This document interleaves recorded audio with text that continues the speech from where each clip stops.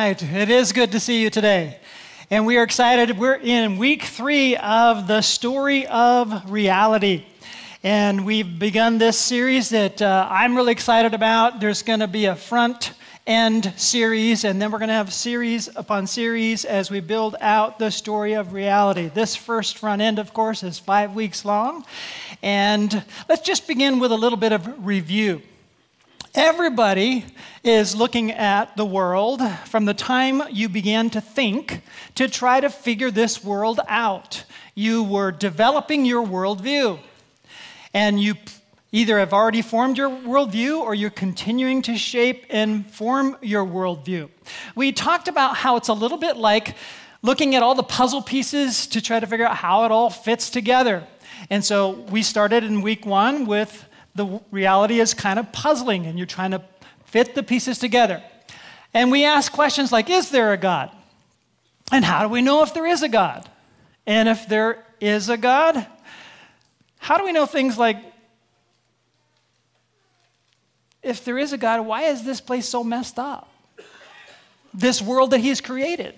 And so we're going to look at that one in particular today as we try to figure out how to fit the puzzle pieces together when we're looking at things that don't quite fit. If God is good and He created this world, why is it so messed up?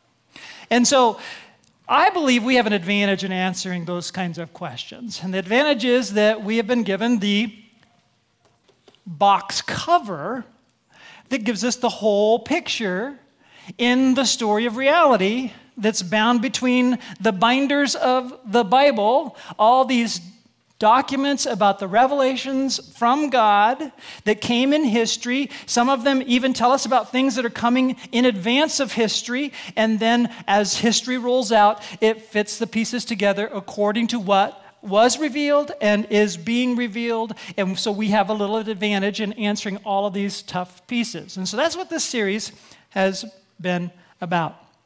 We're still at the beginning of the story, and still by way of review, when we looked at chapter 1 of the beginning of the story, Genesis 1, and we're going to dip briefly into Genesis 2 and then go into Genesis 3 today as we consider. So still by way of review, point number 1 is this.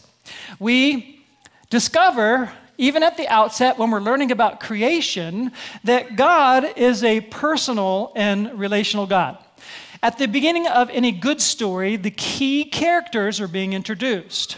We tend to read Genesis 1 and Genesis 2 as an explanation of our origin.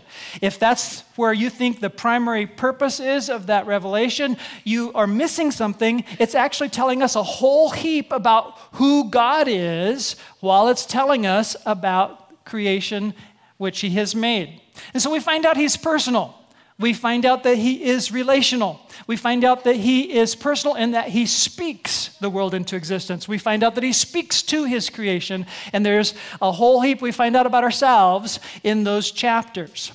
So let me just reiterate, there are other worldviews that do not view God this way. They do not view our world this way. And let me just say pretty clearly, God is not the force that we need to channel and connect with for our purposes. God is God who created us to be in a relationship with Him for His purposes. And so that's what we're kind of discovering even in the beginning of the story of reality. So even in chapter 1, here's a quote on the screen. God designed, this is not from chapter 1, but my summary of it. God designed human beings for an intimate face-to-face relationship with Himself for the purpose of reflecting God's image. Remember that? Genesis 1, 26 and 27. If you didn't remember that, you might want to check it out. And that's reflecting His character and His attributes that He has built into us uniquely, unlike any other creature that He's created. And it's for a purpose of revealing more about God to the rest of creation. So, back to the question. If this was God's design, what happened? Because it doesn't look like we're reflecting that image, the glory and goodness of God and His character all that well as we look around. And so, here's where we are as we review. Week number 1, the title was Reality is Puzzling. Week number 2, the title was Reality was Very Good. To quote God directly, he looked at reality and it was very good. And then today we're looking at then reality was broken. Okay? We live in a broken, fallen world, which really makes sense as we look around. And other worldviews don't look at the world this way, and they have an interesting way of trying to piece what we see together. So, when we look around the world today, we see an odd pile of puzzle pieces that almost look like, as they're piled up, they're filled with contradictions. Contradictions like this. People are wonderful.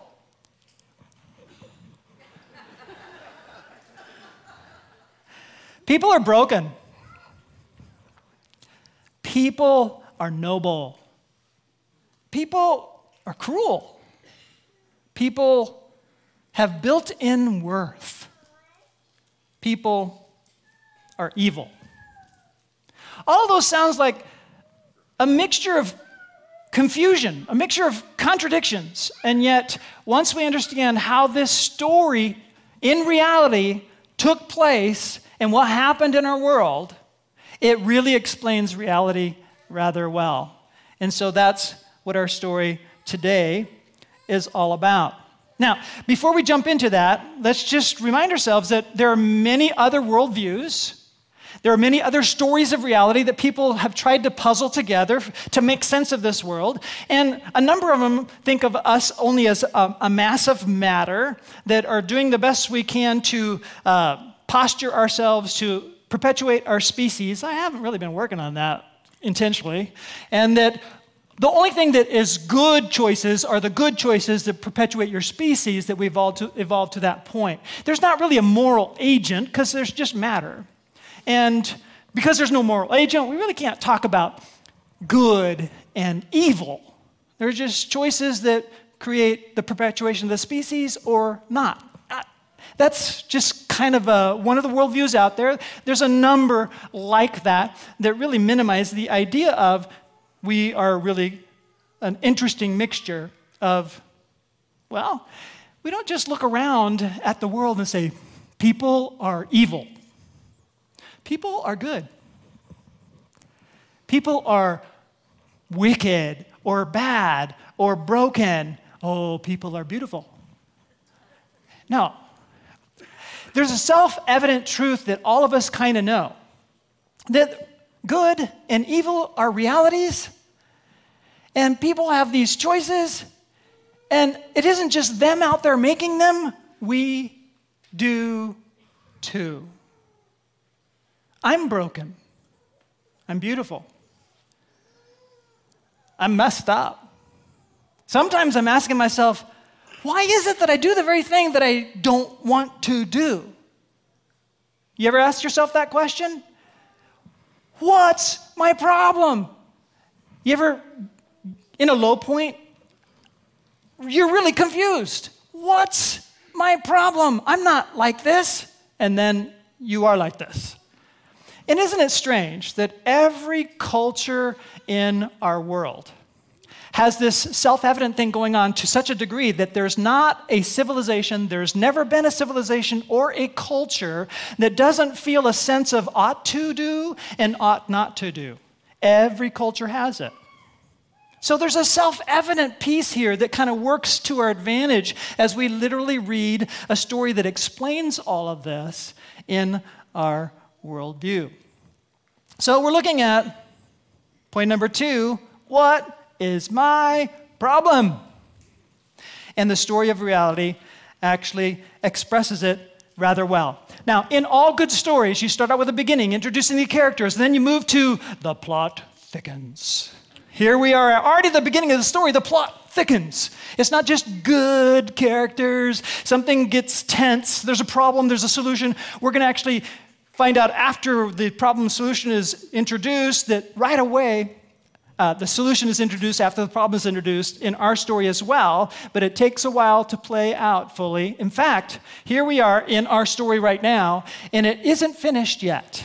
That's why we keep talking about we help people take steps from wherever they are to where God wants them to be, because we're not finished products yet, even once we have entered into the good news of this story. So this is where we're going. Let's see how we got there.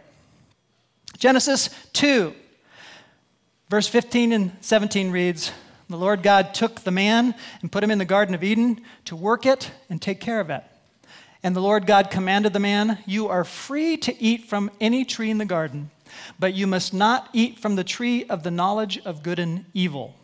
For when you eat from it, you will certainly die.'" Now, just a little bit of summary statements here. None of the other creatures were given what humanity has been given. We've been given a unique relationship with God.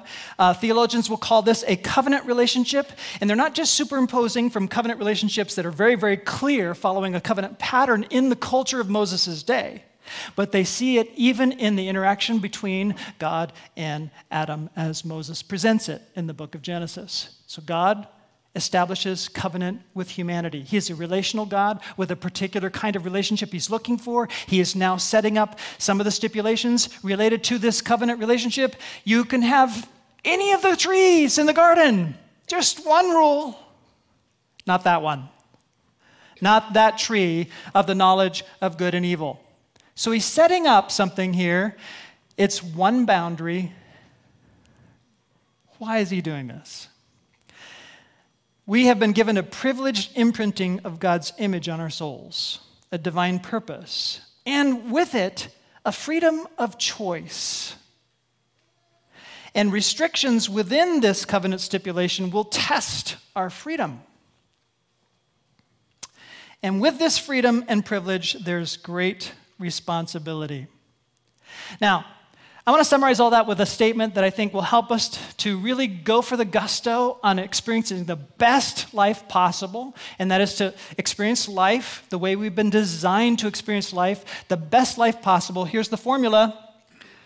God designed us so that we love life most when we love God to the utmost. You guys don't look very, very excited, like we knew that already. I'm going to say it again. Just drill that in. God designed us so that we love life most when we love God to the utmost. If you love God more than everything else, you're going to love everything else. If you don't love God more than everything else, there's going to be problems, lots of them, and we're going to discover this in this story. All right, so here's another summary statement from chapter 1 and chapter 2 as the setup for what we're going to see when everything falls apart and breaks before our eyes in chapter 3. God wants it to be our choice to respond with trust and love based on who He is and what He has done. Now, maybe that just sounds really obvious to you, but it's so foundational that if you don't get a hold of this, you're going to miss a whole heap, okay? It's our choice. So let's talk about this. A lot of times people describe God as all-powerful. Let's make sure we understand what that means. God is all-powerful. This is not all-powerful as in He can do anything. We tend to think that way. Oh, really? The Greek gods can do anything, so they can do evil as well as good. They're all-powerful. That's their definition of all-powerful. But our story's definition of all-powerful is different than that because God is holy. And so He limits His power, which is all-powerful, more powerful than any being. He limits His power within His character of who He is. He cannot, will not choose against His own nature. That's who He is. He always chooses good. He's the definition of holy. So His holiness has been constraining His power, so to speak, limits His power to only good choices. He doesn't feel limited. That's just who He is. Also, because He has created us to be in covenant relationship with Him, that means He has limited His choices the moment He created a free agent that can choose. I'm going to get into some kind of mind philosophies here, and sometimes I lose people, so if I lose you, I'm sorry, I'm doing the best I know how to do. All right, so if God is all powerful in the sense that every choice that has been made is made because God chose it and God powered it and God is in control of everything. Then he's in control of every decision you make. And if he's in control of every decision you make, how can he have a relationship with you? He's actually forcing every choice. That's robotics, not relationship. He didn't create you as a robotic person to respond to him by his determination and choice and power.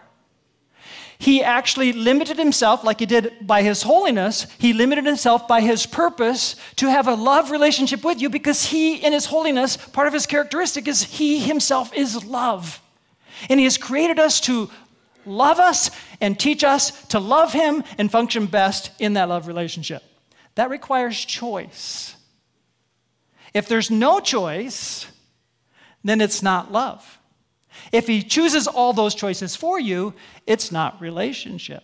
A reciprocal relationship demands that we have choice. Now, in order to make sure that we have choice, he can't just say, every choice you make is good. So he has to set up a scenario where there is a choice that he commands that if we choose it, we fail to obey, which means we failed to trust and we failed to love the God who is good, the God who designed us, the God who created us, the God who loved us, and instead we wanted to do what we wanted to do. And we break covenant with God. That happened at the outset of the story that affects the whole story afterwards. Okay? It's a helpful foundation for us to get a hold of. As we set this up, then let me put this in another statement. Freedom means you are response-able. Freedom also means you are responsible and held responsible. Why? Because he made you response-able, and he's given you everything you need to have the appropriate response before him. I've lost you already or something. Or you so know this already in a self-evident way that it's like, hoo-hoo, oh well. I hope that you get excited about this because this foundation is so critical. So when God says you can eat from any tree, we don't go around going, oh, really? So at lunch, Lord, is it okay if I eat from this tree? He says, I said you can eat from any tree. Well, now it's dinner. Can I eat from this other tree and eat this other fruit? I said you can eat from any tree. He's not making all your choices. He sets parameters, and we get to make choices within his good parameters, but he's also setting a parameter where we can't cross the line and choose beyond the parameters what he says is good. There's a difference between this is good and this is bad. I've told it to you. I've given you resources. I've created you to be responsible. You are responsible. I'm not going to make every choice for you. Are you following me? All right. Thank you. I'm feeling better already. Whew. Okay. Let's jump into the story. Genesis 3:1. Now the serpent said to the woman, did God really say you must not eat from any tree in the garden? Now the serpent intentionally misquotes God to make God sound unreasonable here. Okay? We're going to have to move through this story rather rapidly. If you're trying to figure out who the serpent is, flip the sheet over. I'll help you on your outline or on your digital outline. Go to the bottom. I'll help you. You can look stuff up later. I'm just going to keep referring to the serpent as the serpent for right now. Okay? Genesis 3:2-3. The woman then responds, says to the serpent, we may eat fruit from the trees in the garden, but God did say you must not eat fruit from the tree that is in the middle of the garden, and you must not touch it, or you will die. Now, I highlighted the phrase that Eve said, where she's now misquoting God, but I don't think that's what's really happening here, because God never said you may not touch it. He said you may not eat it. Check it out, chapter 2. Read it again. And there's a reason for this. Check out the sequence in chapter 2, and you recognize Eve didn't hear this from God. Eve wasn't created yet when God made a covenant with Adam. Read it in chapter 2. And so when Eve is quoting, she's quoting Adam. I think Adam paraphrased, don't even touch it. Okay? And so Eve is quoting Adam here, and that's what's taking place. Now, Genesis 3, verse 4. The serpent then responds, you will not certainly die, the serpent said to the woman. Now, he is directly contradicting what God said now. He's not just throwing these sideways questions. He's directly contradicting God here. And I want you to note something that's very important at this point. You'll see it in verse 6 explicitly, but you need to understand that Eve is not alone in this conversation with the serpent. In verse 6, we read that Adam was standing there with her, and Adam says nothing. And he heard it directly from God. Okay? So that's an important piece to keep in mind. Now, where do I want to go with this right now? I just want to throw in this question as we think through how we're responsible. I want you to notice this. Why didn't God whisper into Adam's ear at that point? Okay? I've already given you an answer, so to speak. Why didn't he say, watch out, Adam, this one is evil. You are the king, Adam. I told you to take dominion and rule over the whole kingdom. Don't you see what's going on here? Don't you see that this creature is questioning me and contradicting me? I'm waiting. What are you going to do about this? There's no whispers from God. There's silence there. Why? Because God does not need to say again what he's already said. He has given Adam everything he needs to know within the parameters for Adam to be responsible. Adam to be responsible, okay? Response-able. And yet, he passively is silent. Why is this important for me to bring up? Let me read this for you. I wrote it down, and if I talk too much, I'm going to talk too much. What does this mean for us? Don't passively wait for God to speak again before you do what you already know God wants you to do. We were designed to act as sub-rulers in covenant with God and act as he would act according to his already stated will. Some people pray about everything, but they do nothing. They keep waiting for God to do what God has called them to do and equip them to do, and they just keep praying. This is how not to do it. Faith and faithfulness requires lots and lots of praying. Faithfulness requires acting on what you already know to be true from what God has already told you. Correct? There is covenant there. Faith and trust. Faith downloads the equipment that you need to be faithful. Okay? And so just think of how this works in covenant. Let's now move on in the story to verse 5. The serpent adds to the temptation now. For God knows that when you eat from it, your eyes will be opened and you will be like God, knowing good and evil. Whoa. What's weird is God later on in the chapter says, now that they know good and evil and they're like us, Satan is throwing a half-truth out there, but he's lying and deceiving while he's throwing this half-truth out there because he's holding back the information. There's a right way and a wrong way to discern the difference between good and evil. And so I just want to spell that out. The right way is to agree with God and trust God's revealed assessment. That's the right way to discern the difference between good and evil. Adam could have discerned the difference based on what God had already said. He failed to do that. We're not given any information about what would have happened had he succeeded, but God put it out there with the possibility of Adam succeeding right there for us. So I can give you all my imagined scenarios, but I'm just going to bypass that. If you want to talk about that later, I'd love that. Okay. The wrong way is to decide for yourself what is good and evil by trusting anything other than God.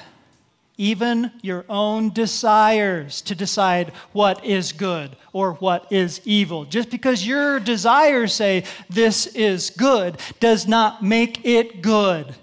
Question, did the fruit taste great when they bit into it? We don't have an answer for that, but I'm betting it did. For a short little bit. Like all of our temptations. Okay? Genesis 3:6. When the woman saw that the fruit of the tree was good for food and pleasing to the eye, and also desirable for gaining wisdom, she took some and ate it.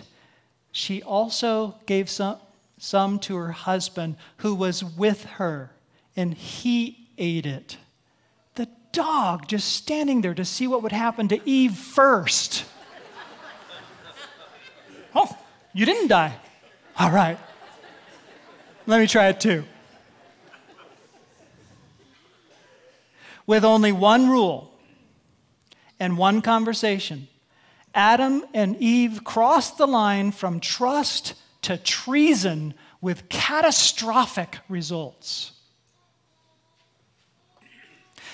Adam and Eve did die that day. They died spiritually. Their human spirit died. They were separated from God, Eden, and the tree of life. Their spiritual senses no longer sensed realities in the spiritual dimension, which they experienced every day until that day. And from that day forward, all of humanity has been blind to the reality of God. Even now, when the Spirit opens up our senses, I still can't see God face to face like Adam and Eve could. I can't see a reality like an angel unless God opens my senses by His Spirit some way. Everything is busted up as a result of this choice. The serpent usurped humanity's rightful place of authority as sub-rulers, and the serpent became ruler, prince of this dark world. Made slaves of us who were designed to be kings and queens, and instead of ruling and reigning in cooperation with God in a beautiful world, the world began to decay and experience death. And in the New Testament, it even says the whole world is groaning for redemption, which God is going to bring about, and restoration, which God is going to bring about, but it isn't here yet, and we all know it. Point number 3. If God is good, where did evil come from? The answer, the reality of evil is accounted for by the reality of free agency. Okay? God didn't make evil happen. God created free agents and would not overpower them to make their decisions for them, and out of that free agency, evil entered into the world. But from the foundation of the world, before this took place, God had the story of reality all mapped out. And immediately after this took place, He begins to reveal the rest of the story. Okay? So, although it sounds like this is a horrible story, this is really, really bad news, the story of reality is a good news story, and good news stands for the gospel of Jesus Christ, proclamation of the good news. It's a good news story, and it starts to be revealed for us as we continue forward. So, next week, by the way, is His story, Promises in History, where He already is going to reveal the good news. I want to finish this way. Because of Jesus, you also have a choice in the story of reality. Because of Jesus, you can choose God's way with God's blessing, or you can choose to be without Jesus and stay with the catastrophic results of your own way. If you want Jesus, humble yourself. Agree with God's assessment. Turn to our Savior, the Lord Jesus Christ. Ask for His life, His Spirit, and His help. That's my story, and I'm sticking with it. Would you pray with me? Father God, we ask You to build upon the beginning in our hearts the way You've built upon the beginning in history. We ask You to build Your story into our lives, even as You built Your story into the history of the world. We thank You for what You've done. We do want to trust what You say and get to know You so well that trust is the vital option we keep choosing because we love You so much and we trust You more. And we love life more because that's what we're designed for. Help us, Lord, to seek You, humble ourselves before You, acknowledge Your assessment of our ruined condition, which is self-evident when we're honest with ourselves before You. Help us to be honest. It's in Jesus' name we pray. Amen. Have a prayer team to the left of the stage. They would love to pray for you. Thank you for coming today. Hope to see you for the good news proclaimed next week. God bless you.